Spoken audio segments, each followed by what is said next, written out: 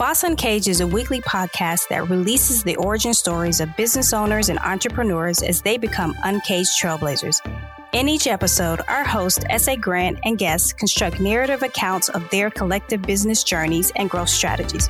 Learn key success habits and how to stay motivated through failure, all while developing a Boss Uncaged mindset. Break out of your cage and welcome our host, S.A. Grant.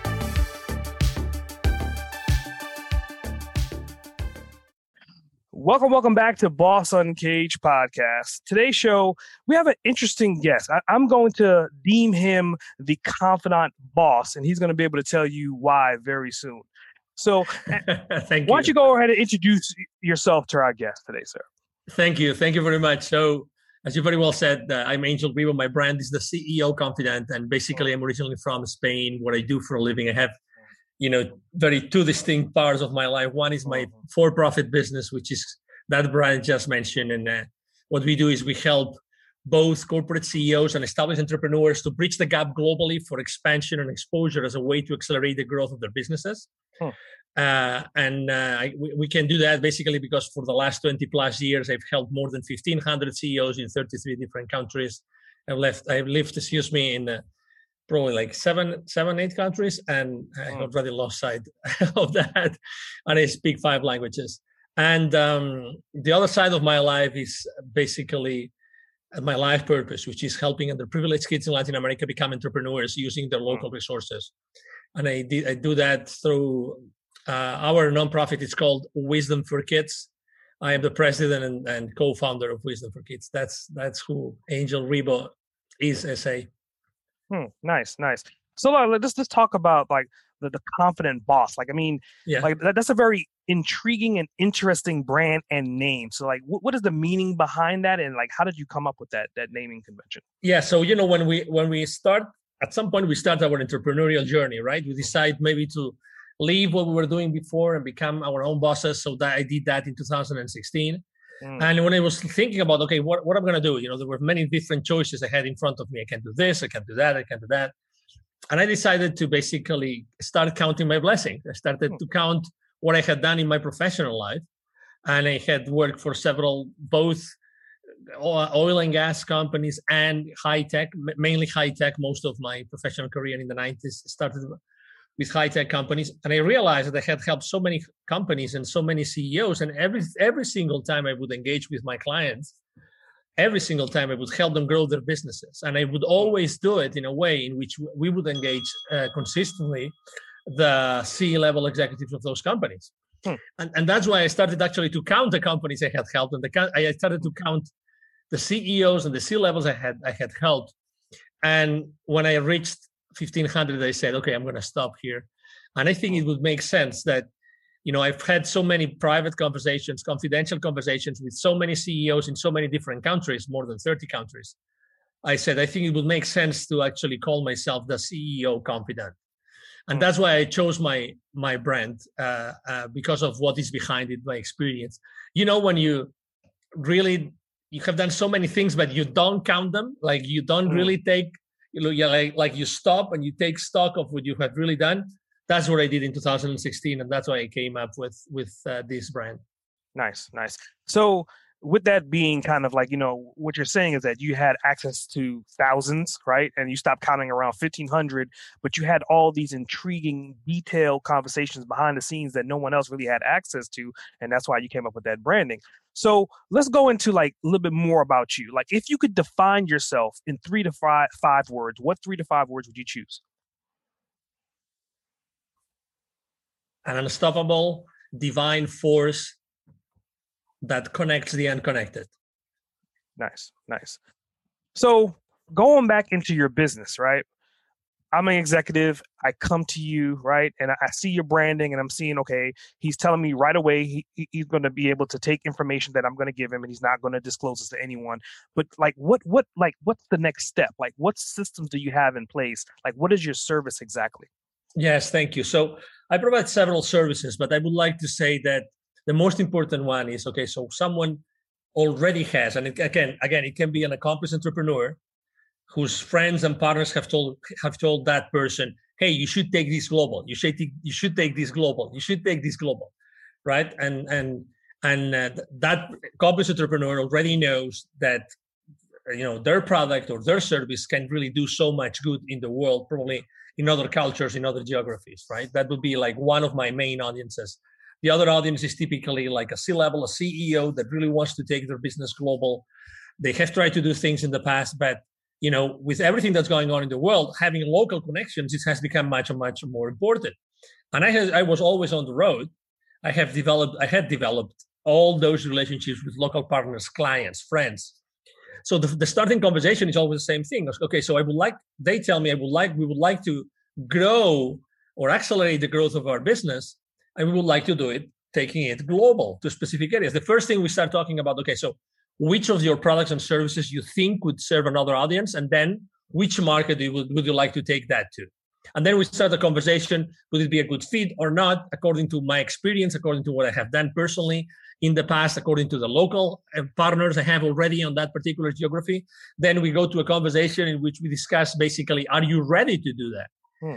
Are you, because you have to be willing, I'm not saying able, because everything can be done, right? Be willing, are you really willing to customize your product and service and do everything it takes to customize that product and service to make it, viable in that particular geography?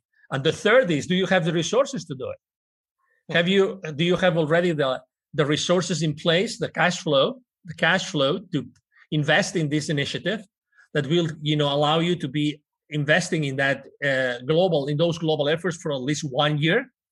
Those are basically the main three questions, essay. Because, one thing is I want to do something, but then, okay, so let's make sure that we understand each other and we are on the same page.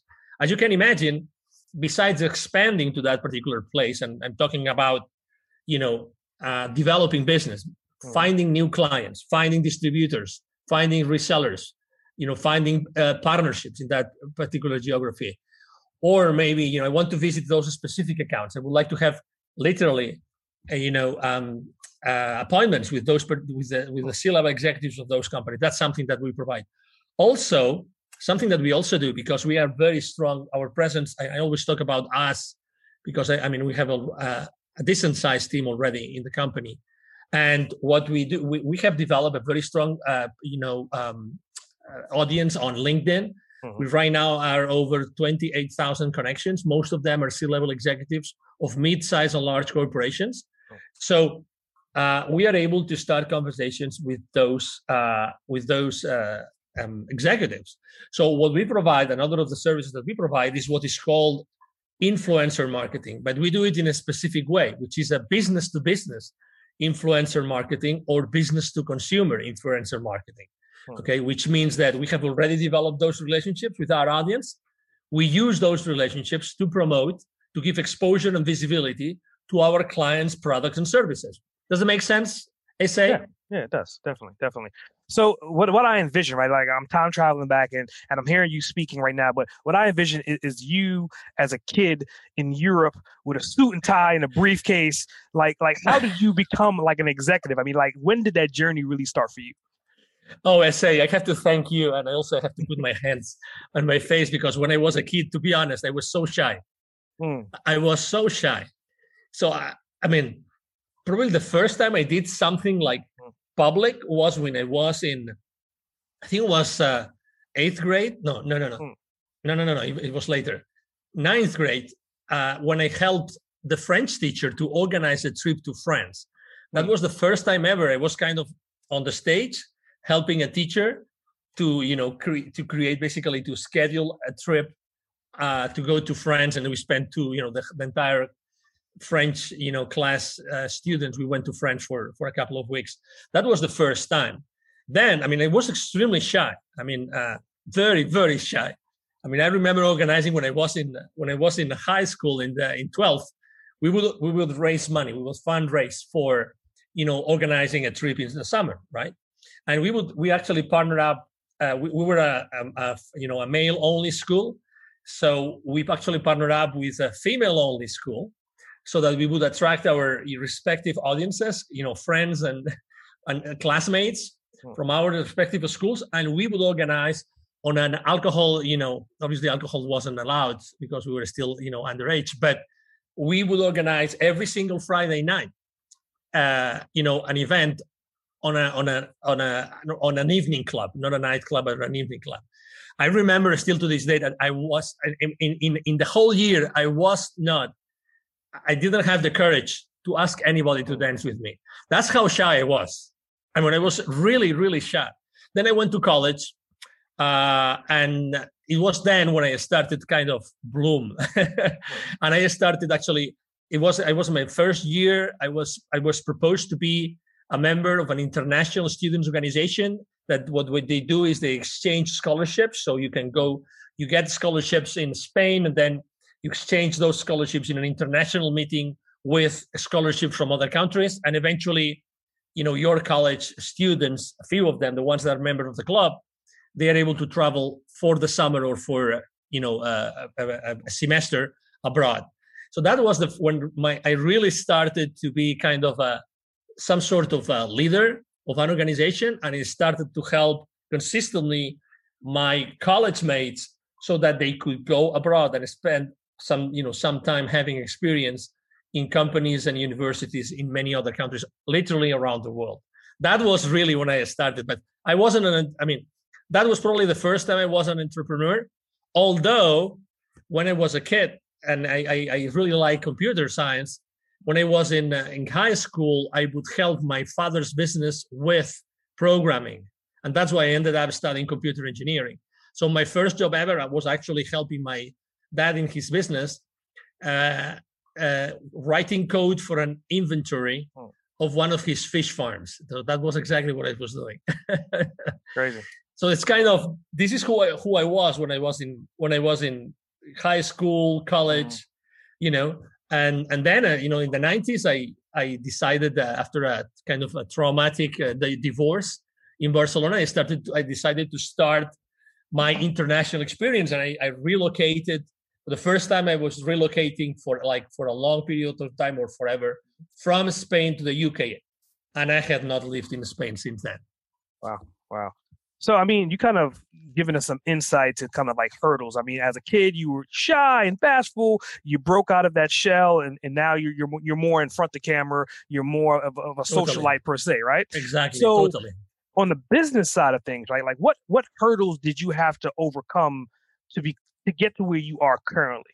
Well, number one, I briefly mentioned it before, which is when you leave corporate America, where you have had so many support systems, and you start your own journey, you're completely confused. You really don't know what to do with your life. And I'm not exaggerating. Literally, you have so many different things that you can do that in reality, you don't have anything to do, right? Because if I take this, what are the pros and cons? If I do this, what are the pros and cons? So, and you spend a lot of time doing that. I wish I had just taken one route and go with it, because that would have taken me to a place where I would have been able to course correct much faster. That's number one. Number two, I kind of felt like I'm just leaving a world behind, and I have to confront my life moving forward. That was a big mistake, because I had developed so many good relationships with so many people that I literally stopped talking to. When you have this mental trap that you think this is not part of your life anymore. It's not true. I could have had the advice, maybe clients, maybe even some support for me, or maybe even some feedback for my products and services at that time, and I didn't do it. Number three, I think that also collaboration. We are not taught to collaborate. When we are in corporate America, honestly, it's very difficult to establish, win-win partnerships. And I think that we are always thinking about competition. How can we beat the competition, right? How can we beat the competition? And I think that in reality, in the world, and the future is teaching this as a big lesson. I think that we have to learn how to collaborate. I wish I had openly started collaborating, or looking for people that might have complementary offers, value propositions to the market, so I could have partner up with them and do it the right way. Because very often, and you probably have received that, you very often receive emails or even messages on LinkedIn saying, I would like to collaborate with you to see if we can collaborate, right? Yeah. How many of those conversations ever go anywhere? Like none. Okay, exactly. So I think that we have not been taught to really how to collaborate, how to put in place those checks and balances, how to put in place those boundaries to make that relationship really work. I don't remember any collaboration conversation in which you say, okay, so right now we're going to commit each other to generate 3 leads in the upcoming 30 days for each other. That's our commitment. That never happens. And it's why that doesn't happen. Maybe because of fear, maybe because of mistrust. Again, I think that even in the school, and that comes from a school, to be honest, SA. I think it really comes from when we are in school, we're not taught to collaborate. Really, I think that the system doesn't put in place enough, initiatives or activities so that we really learn on how to define a way in which we can work mutually beneficially, between us. Very, very interesting philosophy and train of thought. And to your point, I mean, I think that's like one of the downfalls to LinkedIn. Like LinkedIn is powerful in the sense that you have access to all your clientele that you're ever looking for, but doing the blanket marketing by sending out the same exact messaging to everyone without articulating what that system is, like how do I really work with this person versus just saying, hey, do you want to work together? To your point, it becomes annoying, and then all those messages kind of just go into the graveyard and they get forgotten very easily. So going into my next question, right? I mean, obviously, like you have systems in place, right? You understand business to a level to where not only on a national scale, but an international scale. So with that, how is your business structured? Is it an LLC, an S Corp, a C Corp? It's an LLC. Yeah. Okay. Is there a particular reason why you chose that particular principle versus any of the other two? Just because it was the easiest way, the most straightforward.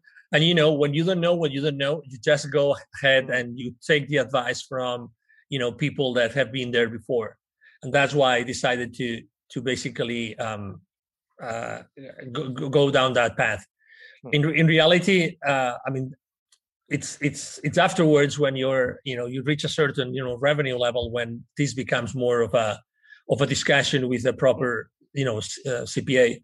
I use what's the name to create my company? It's LegalZoom. LegalZoom is the name of the company. You go online. I mean, I don't have any affiliation with them, and just mentioning it because it's literally in a few hours you can get your business up and running, and it's later up down the road when you have those conversations. And to be honest, I always try to leave these conversations to the people that know more about me. So I try to, and that's another mistake I made, which is asking for help when I started my own journey. Do you ask for help fast enough, soon enough, so that you don't have to do the heavy lifting yourself? And remember, money comes and goes. But time, no. Time goes by. And I think that that's also another lesson I learned the hard way, is that had I received the support from, now obviously I know a lot, but did I get any sales support? Did I get the necessary marketing support, legal support, accounting support that I needed at that time so that I could really shorten my ramp-up period? I did not. And that was a big mistake. And also another thing that we don't know as entrepreneurs is how to pick the right contractors, right? How to pick the right partners, how to pick the people that are really the right contractors, the right people that are going to provide you with the services that you need to ramp up. Again, I think that little by little or trial and error, we learn on that journey of being entrepreneurs and eventually being the small business owners. Interesting. So, as the perception goes, right? Somebody listening to this particular episode, they may be hearing you speak and saying, okay, this guy has the machismo that I'm looking for. He has the insights. He has the bravado. But in the perception, you're kind of an overnight success to them. But in reality, how long did it take you on your journey to get to where you are currently? Oh, my God. That I'm talking about the 90s. Had I not started, and let me tell you, from a sales perspective, I was more of a marketing PR guy, from a natural standpoint. When I was in college, I didn't like computer engineering, but I got the degree and then I took an MBA. But I remember the first really big immersion to the sales world was when I took a position in the UK as an inside salesperson. I was making hundreds of sales calls, cold calls every single week, no matter what. That was the first really big change in my life, in which I realized that even not speaking the language of every single European country I was calling to, I was still being able to generate, a first level of trust with my, and that's number one. Number two, you realize also that being who you are authentically is much more important than the script that you use as an inside salesperson, right? So I started this really in the 90s, and then I was generating leads for my field reps. So for the sales reps that were in the field, going face to face to see all those companies. And then I started to be invited to the kickoff meetings, sales kickoff meetings in those territories, and the rest is history. It was then when I was given the responsibility over specific accounts. Then I started to increase my geographical outreach. And then I started not only to sell to those strategic accounts and talking about, Fortune 500 companies, 20 to 25, every single quarter, different ones. And then I started to develop distribution channels, which means finding companies out there that would like to go to the market with our products and services. So I had to actually help them go from wherever they were, support them so that they could actually go and serve my clients or our clients with our products and services. So I started to actually consistently coach and consult for those companies that were our business partners. So they were our value-added resellers or our distributors or our technology partners. So then it was not only me using my sales skills, but also it was me being a consultant to make sure that I was able to help those companies grow. And actually, I have many different success stories, but one of the most amazing ones was a company I helped only in 2 years and a half, almost 3 years, to go from 2 employees to 40 plus employees. So that's the power of not only, being able to generate business and to sell, but to create or to lead a group of people to believe in you, believe in your products and services, and grow in a way that they can consistently themselves generate their own systems and create value for their clients. That's why, eventually I provide the services that I provide, because I was really working in many different fronts of helping companies grow and generate business and generate revenue and become profitable and generate cash flow. Interesting. Definitely interesting. So if you could travel back, right, on this, you're talking about 30 plus years of time frame, what's one thing that you would want to do differently if you could do it all over again? Take more risks. I would have taken more risks. Definitely. More risks. I mean, I really stretched thin. I mean, when I remember in the early 2000s when I was with my, I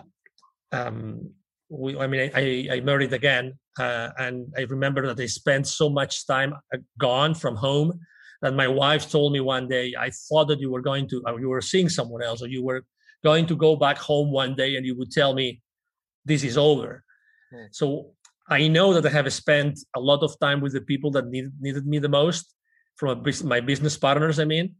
So it's not a matter of time, it's how many more risks I would have taken, how many more avenues I would have opened for myself and for my business partners, so we could have explored more possibilities. That's it, really. I mean, regardless of how glamorous my life might look like so many countries and so many companies and so many CEOs. I mean, I was exhausted and I was burned down, and I mean, you name it. I mean, as anybody else, right? But I would have taken more risks and opened more possibilities for myself and for my business partners. So, I mean, with that more risk taking, I mean, that's something that some people could actually grow into. They could learn, or they're born with that. So I'm guessing here, right? I mean, in your history, do you remember anyone while you were growing up being more so an entrepreneur that influenced you? Like, was it a parent, an uncle, a sibling? That's a great question. Yes, it was definitely my father. My father, I was always very close to my father. When I told you that I was in high school and I was helping him with decoding the inventories of the inventory of or a system to control the inventory of one of his fish farms.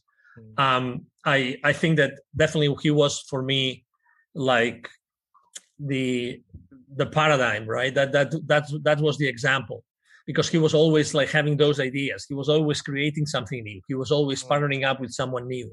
And I think that he was definitely for me the example. I would always go, even when I was a kid. I mean, when I was 6, 7, 8 years old, I would every single weekend when he allowed me to, I would go with him to his workplace to see the manufacturing plants where he was working, all those kind of things. I was always around him all the time. During the summer, I was a good student, so I didn't have to study over the summer. And those 3 months of holiday, which is the case in Spain, I would go every single day. He would go to maybe to one of those fish farms or to one of those distant, plants that he would be like overlooking as the CEO of a group of companies. I would always go with him. I always wanted to listen to his conversations. I always wanted to be with him all the time.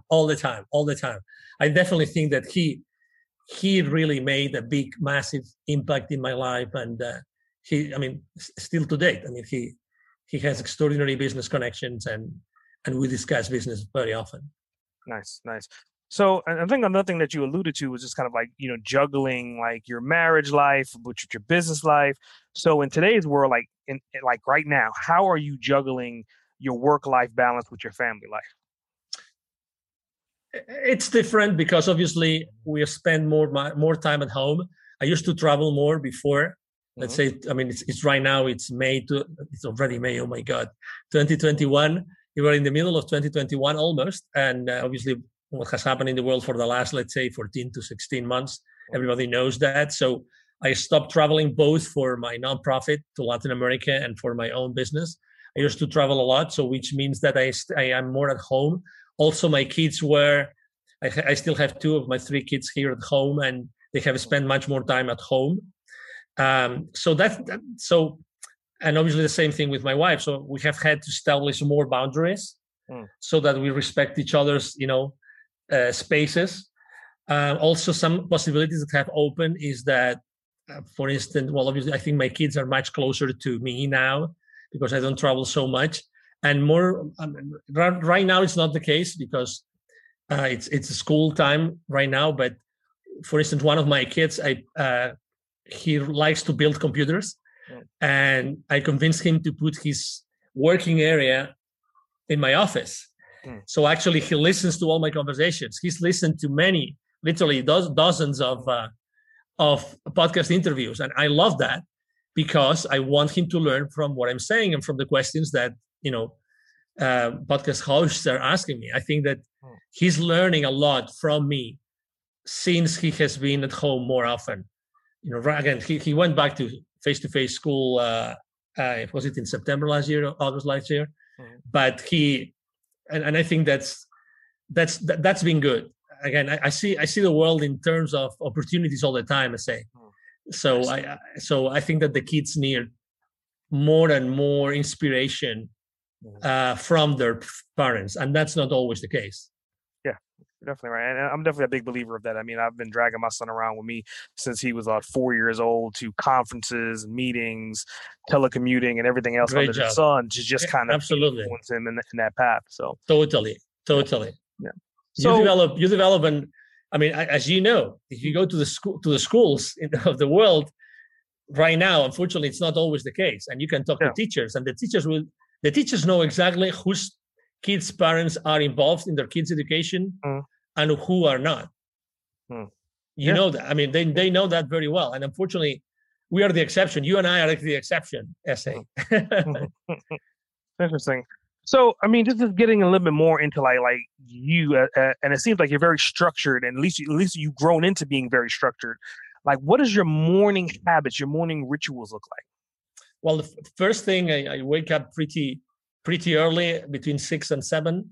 I do the number one habit I have, and it's been in place for 5-6 years already, is having a very cold shower.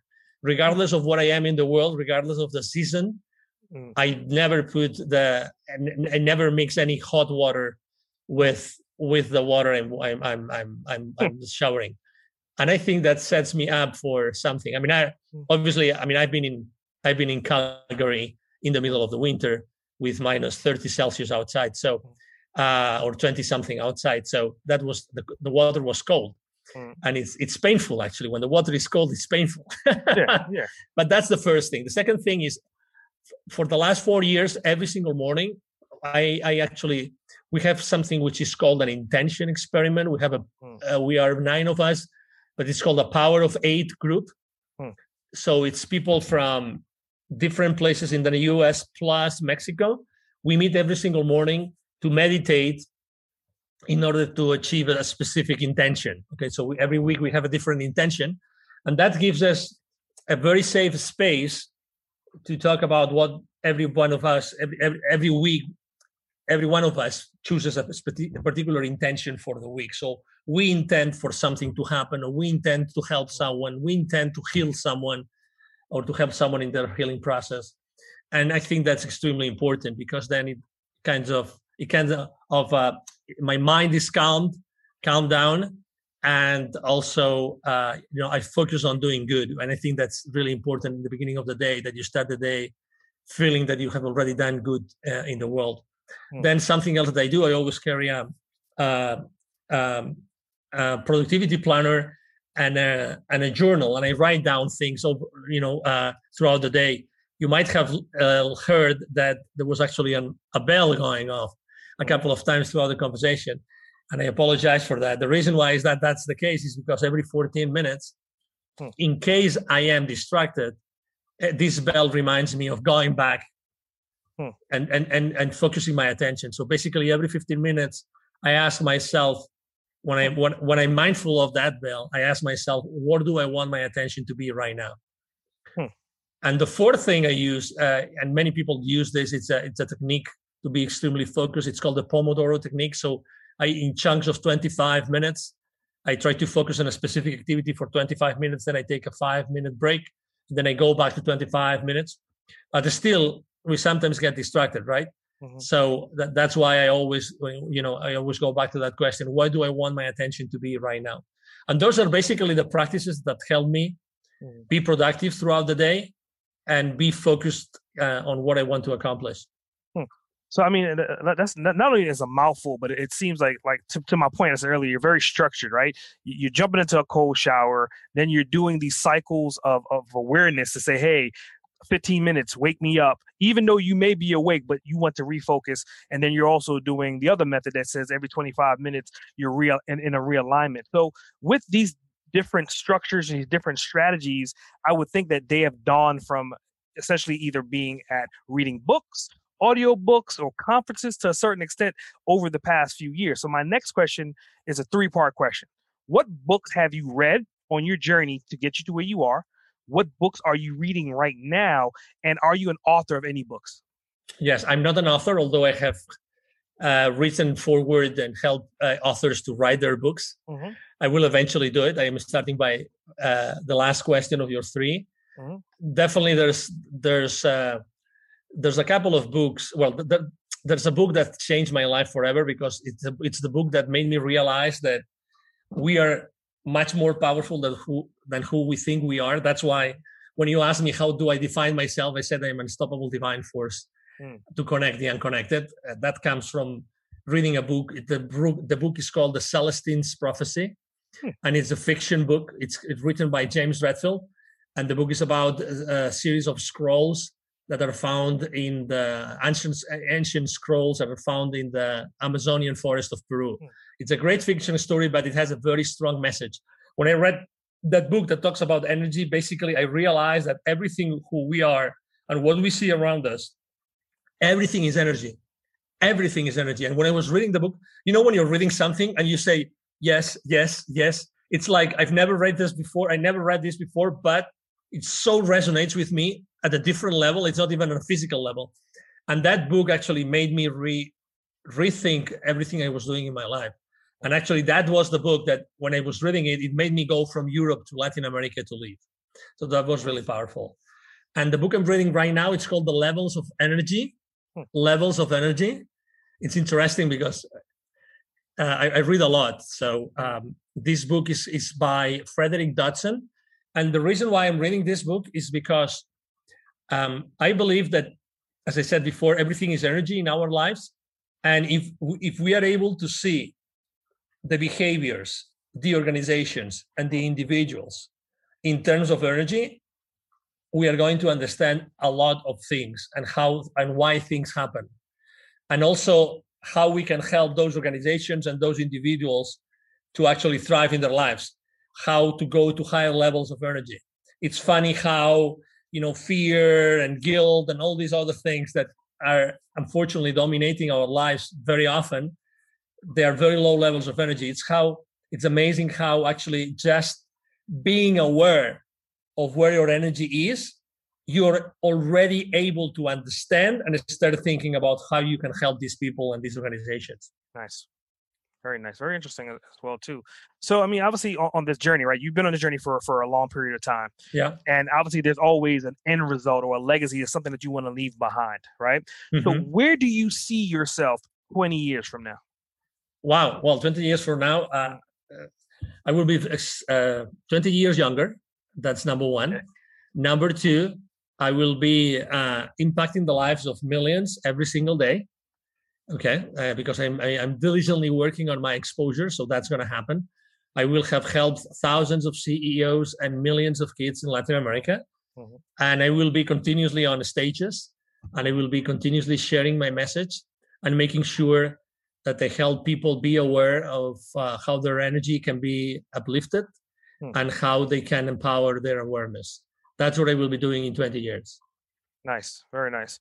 So, I mean, obviously you have to have a lot of systems in place. You have many tentacles to your services that you're delivering to executive or the C-level, right? Yeah. What software are you using that you would not be able to do what you're doing without?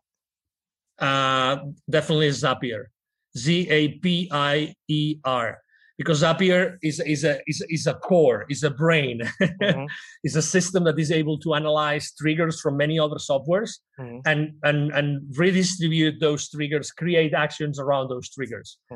That's why. I mean, because I have connected email systems, I have online marketing systems, I have, social media, I have CRMs, I have spreadsheets, I have all those systems in place, automation tools. That helped me all work together thanks to Zapier. I could not do that without Zapier. I could have told you email, but email is very simple. The real brain and the real hard stuff of what I do with my clients and with my own business is definitely Zapier, which is very well, as you probably have heard of it or know what it is. Yeah, definitely. Yeah, okay, good. I'm a big app guy. Like I'm a big lifetime deal guy. So every single time, like part of my morning ritual, when I wake up, I usually kind of check Threads to see if there's any new tools or software that come out. So definitely, I love Zapier as well. So just to talk about like your journey to like help kids, like you're saying that you're going to Latin countries, and like what are you exactly doing with the youth of those particular nations? Yeah, let me tell you. So basically, what we do is we connect with communities. We have different kinds of communities, right? Suburban communities, rural or indigenous communities. We categorize them because the level of poverty is different.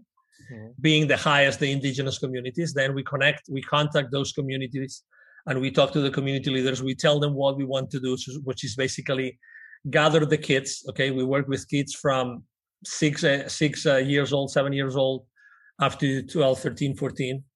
And we basically ask them, hey, we would like to do that. The first question they ask us all the time is, how much is it? And then we tell them, well, it's for free. And then they said, really? Yes. They don't believe it's for free. Then we tell them, the reason why we don't want to do that is because we believe that giving those kids the entrepreneurship skills that they need, I think that they could change their lives and they could change also their communities. So then we set up a specific agenda, we set up a specific time frame, and then, volunteers, local volunteers or myself, we go to that place. And then we deliver a workshop, which is the starting point for the entrepreneurship journey for those kids.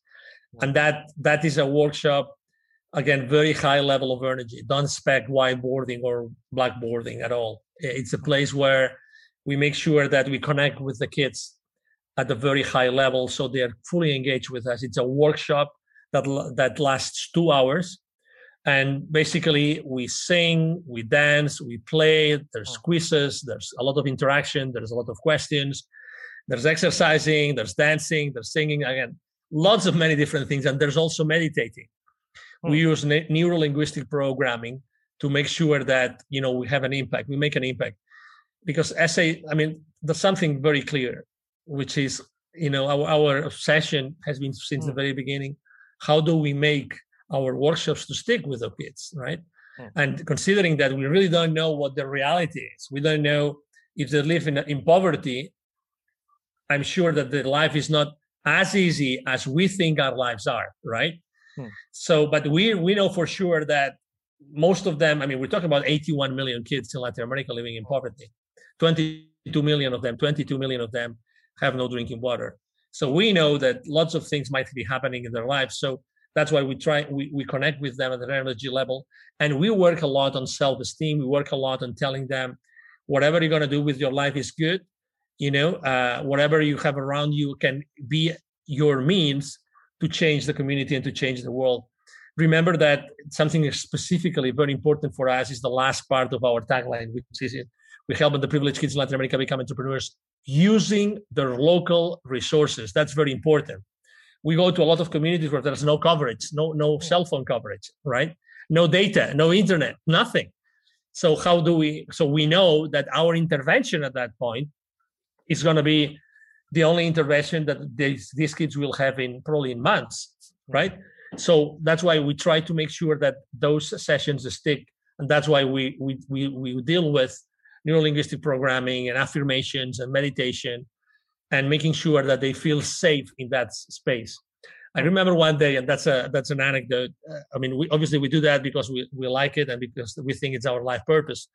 But when we go to communities, sometimes not everybody's open and ready to embrace what we're going to do. So I remember one story in which we went to a place and it was an indigenous community and the parents were not sure that these people coming from other places, why are they going to teach our kids? We don't know them, right? And they showed up in the workshop with their machetes because it was an indigenous community. So what they used to work is their machetes. So it was pretty intimidating. But after only like 30 minutes, they said, oh my God, absolutely. Our kids are safe there and we're gonna just go back home or get back to work and we will let them do what they really want to do. And again, we make sure that we impact positively their self-esteem while we are with them.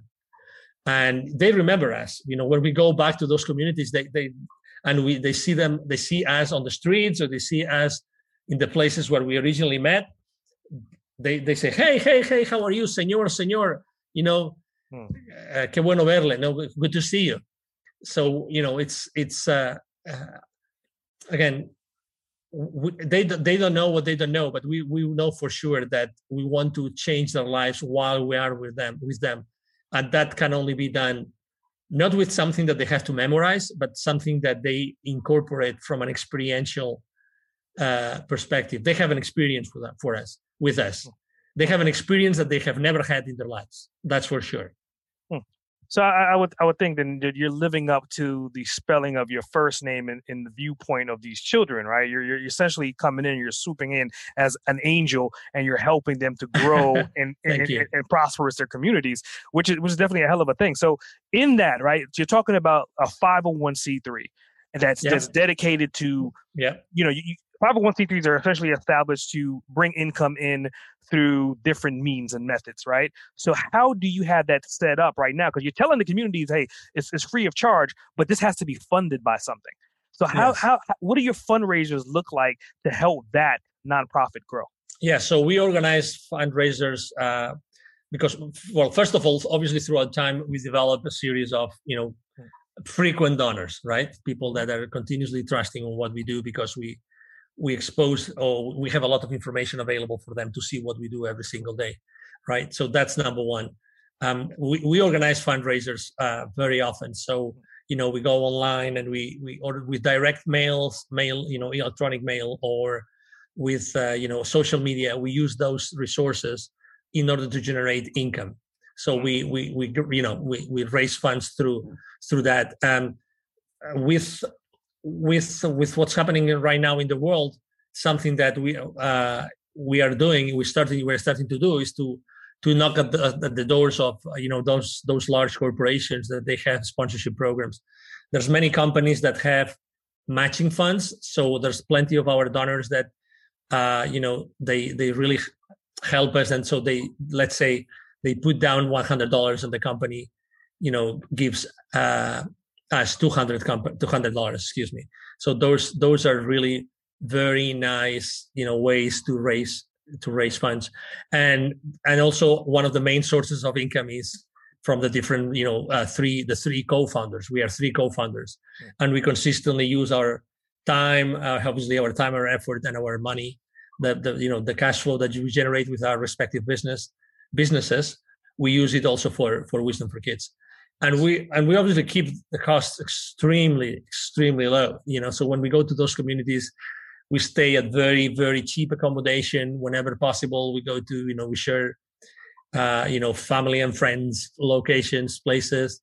We go to very cheap places to eat and drink. And also something else that we do is we connect with authors here in the U.S.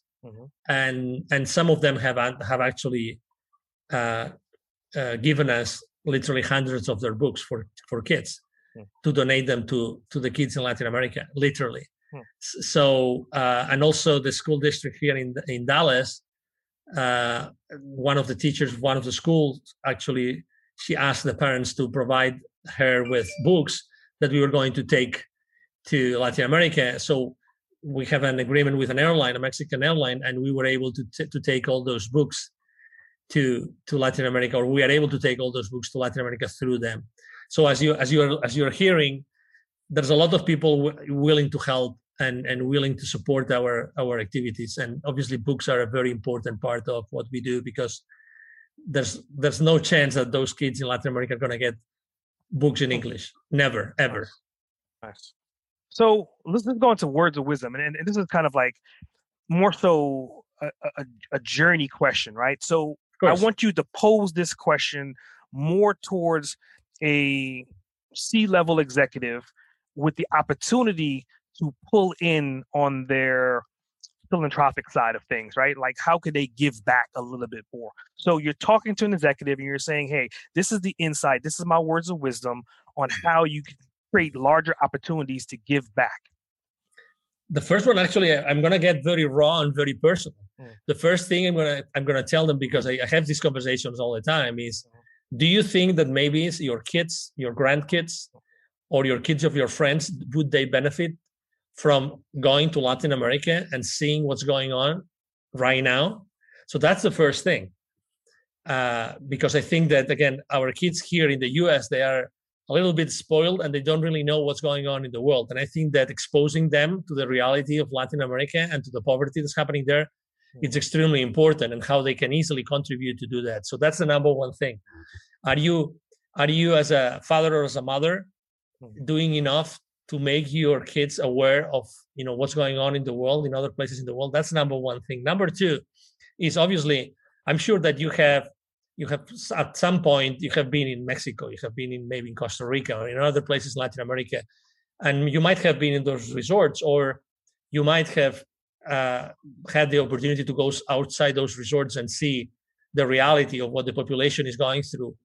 Or even right now, you have maybe some Latino population that is already working for you. You have some Latino employees, excuse me, or, which is also the case, maybe some leaders, some business leaders today, they have been doing missionary work in other countries in Central or South America, maybe.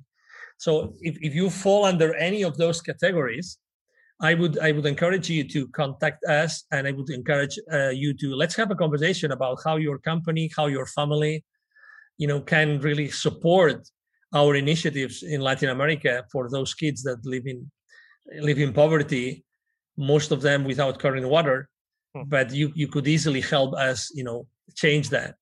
I mean, I'm talking that to start changing the world, the life, of a kid in Latin America, it's really under $20 right now, our cost. So it's really, really, really, really low.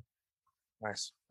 So, I mean, with putting that offer out there, right? I mean, yes. Like, how could people get in contact with you? I mean, what's your social media, your website profile information? Yes, the easiest way, as you will see, if you go and look for my, Angel Ribo, my last name is 4 letters, R-I-B as in boy, O. If you Google me, you will see I'm very active on social media. Mm-hmm. So if you go to social media outlets, you will see me. I'm going to give you my direct email address. Mm-hmm. I answer, either my team or myself, we answer all the emails that we get. It's very simple. The email address is angel@angelribo.com. And either if you're interested in our foundation, Wisdom for Kids, or in our brand of business consulting, which is the CEO Confident, both on LinkedIn, Facebook, Instagram, you will see them there. Nice. Great. So let's just go into some bonus questions. Let's just have a little bit more fun, right? So, okay. If you could be a superhero, who would it be and why? If I could be a superhero, who I would be? Mm-hmm. Outside of yourself. I mean, obviously, your name is Angel. You're named after a superhero in itself. But outside of being a literal superhero, who would you be? Well, very often I have been. There's an archangel that has been around me all the time, and it's Archangel Michael. The city close to Barcelona where I was born, the patron of that city is actually Saint Michael. I have actually continuously have a Saint Michael close to me in my office. Actually, right now is here next to me. So I would say Archangel Saint Michael, for what the Archangel stands for. Number one, because I believe in angels, really. And I'm not talking about myself, but real angels. I think that we have real angels around us, and everybody has a guardian angel, honestly. And I think that's why Archangel Saint Michael always carries a sword. And it's not that I am a violent guy, but I think that I use my energy and my passion, and I consider that the other day someone said very generously, my infectious passion. So I think that my infectious passion is my sword. It's the Archangel's Michael sword, which I carry all the time with me to change the lives of the people around me, either in my business world or when I am in Latin America doing some nonprofit work. Wow, definitely. So another question, right? Outside of your kids and your family, what is your greatest achievement to date? Outside my kids and my family, it's definitely having been able to succeed on my entrepreneurial work, journey. So being able to increase my outreach, being able to increase my exposure, being able to make the others shine, that's very important for me. As I said before many times, I consider myself to be the connector of the unconnected. I think that one of the reasons why I'm in this world is to be the conduit of everybody else's greatness. Really. So I love to see the others shine through me and helping them to shine. Nice. Very nice. Okay. So the last bonus question I have for you, all right? If you could spend 24 hours with anyone, dead or alive, uninterrupted for those 24 hours, who would it be and why? Tony Robbins. It would be Tony Robbins, because he's been the coach, and he is the coach of the most powerful people in this planet. He understands, a lot of people for the last 14, 16, 18 months, right, has been wondering what's going on in the world, what's going on in the world. I think that Tony Robbins is one of the few people out there who's extremely valued, who is very respected, very smart, and who really has had the opportunity to contact and to be in touch with the most powerful people on the planet. And I think that spending 24 hours, intense hours with him would change my life forever. I could definitely see that. I mean, I could attest. I've been to, maybe 3 or 4 Tony Robbins events in my lifetime. And every time I walk into a Tony Robbins event, you kind of see like the naysayers, the ones that are kind of like, he's not going to make me do anything. Meanwhile, they probably spend a couple $1,000s. They sit up front. And then before the day is out, literally they're up high-fiving, massaging, and hugging everyone. Their complete DNA changes before they leave that event. So I definitely, I signed the waiver on that one. Tony Robbins is definitely a good individual to spend 24 hours with. Absolutely. And I would love to do that. yeah, I'm thinking about. I'm like, Let's put it in my bucket list. Let's put it in my bucket list. Well, I mean, you're on the road to get that done for sure, definitely. So going into closing, I mean, every time I interview someone on this conversational journey that we embrace so far, you may have some questions that you may want to ask me. So I'm giving the microphone to you and the floor is yours. Any questions you would like to ask me? Well, thank you. Yes, I'm going to ask you, what keeps you up at night, S.A.? What keeps me up at night literally is, it's kind of like a two-part thing, and it's kind of the reason why I created my podcast. On one hand, it's I kind of feel that entrepreneurs are dying unless like pandemics happen and people are getting fired, and then they have these opportunities to jump into that space, because being an entrepreneur is sexy right now. But if we go back to the 90s and 80s, being an entrepreneur wasn't sexy. And just like the stock market, there's these waves and these cycles of when things are in and when things are out. But if you look at history, entrepreneurs have been the founding fathers of everything that we have in existence. So kind of making sure that stays in the forefront, right? And I think that's something that I want to live on. On the other hand, is the kids. My kids personally is kind of like being influenced by their parents and being in the environment of the world that understand that entrepreneurs are the systems and the bread and butter to everything that we have. I kind of had that fear that, I am not doing enough, or we collectively as entrepreneurs are not doing enough to influence our kids and influence the next generation. Awesome. I couldn't agree more with you. I think that we have to make sure that this generation of our kids' generation, they have to thrive, and we have to change things. We have to change what, I wish they're exposed to a much better environment compared to the environment that we lived. Yeah, so yeah, I think that's extremely important. Well, I mean, that's obviously the reason why we launched Wisdom for Kids. We believe that we have to really do something for the kids today. So thank you for your answer. Definitely appreciate that. Well, so I mean, I definitely want to thank you for being on the show. I'm gonna start calling you the guardian angel. I already know I've given you the confident boss, but it just kind of goes to who you are and your brand and what you're doing to help these kids in these third world countries. I mean, I definitely appreciate that. So again, thanks for being on the show today. Thank you very much for having me, and obviously, thank you everybody who's been listening or watching us today. Great. S.A. Grant, over and out. Thanks for tuning in to another episode of Boss Uncaged. I hope you got some helpful insight and clarity to the diverse approach on your journey to becoming an uncaged trailblazer. Don't forget to subscribe, rate, review, and share the podcast. If this podcast has helped you or you have any additional questions, reach out and let me know. Email me at ask@sagrant.com or drop me your thoughts via a call or text at 762-233-BOSS. That's 762-233-2677. I would love to hear from you. Remember, to become a boss uncaged, you have to release your inner beast. S.A. Grant, signing off. Listeners of Boss Uncaged are invited to download a free copy of our host, S.A. Grant's insightful ebook, Become an Uncaged Trailblazer. Learn how to release your primal success in 15 minutes a day. Download now at www.bossuncaged.com/freebook.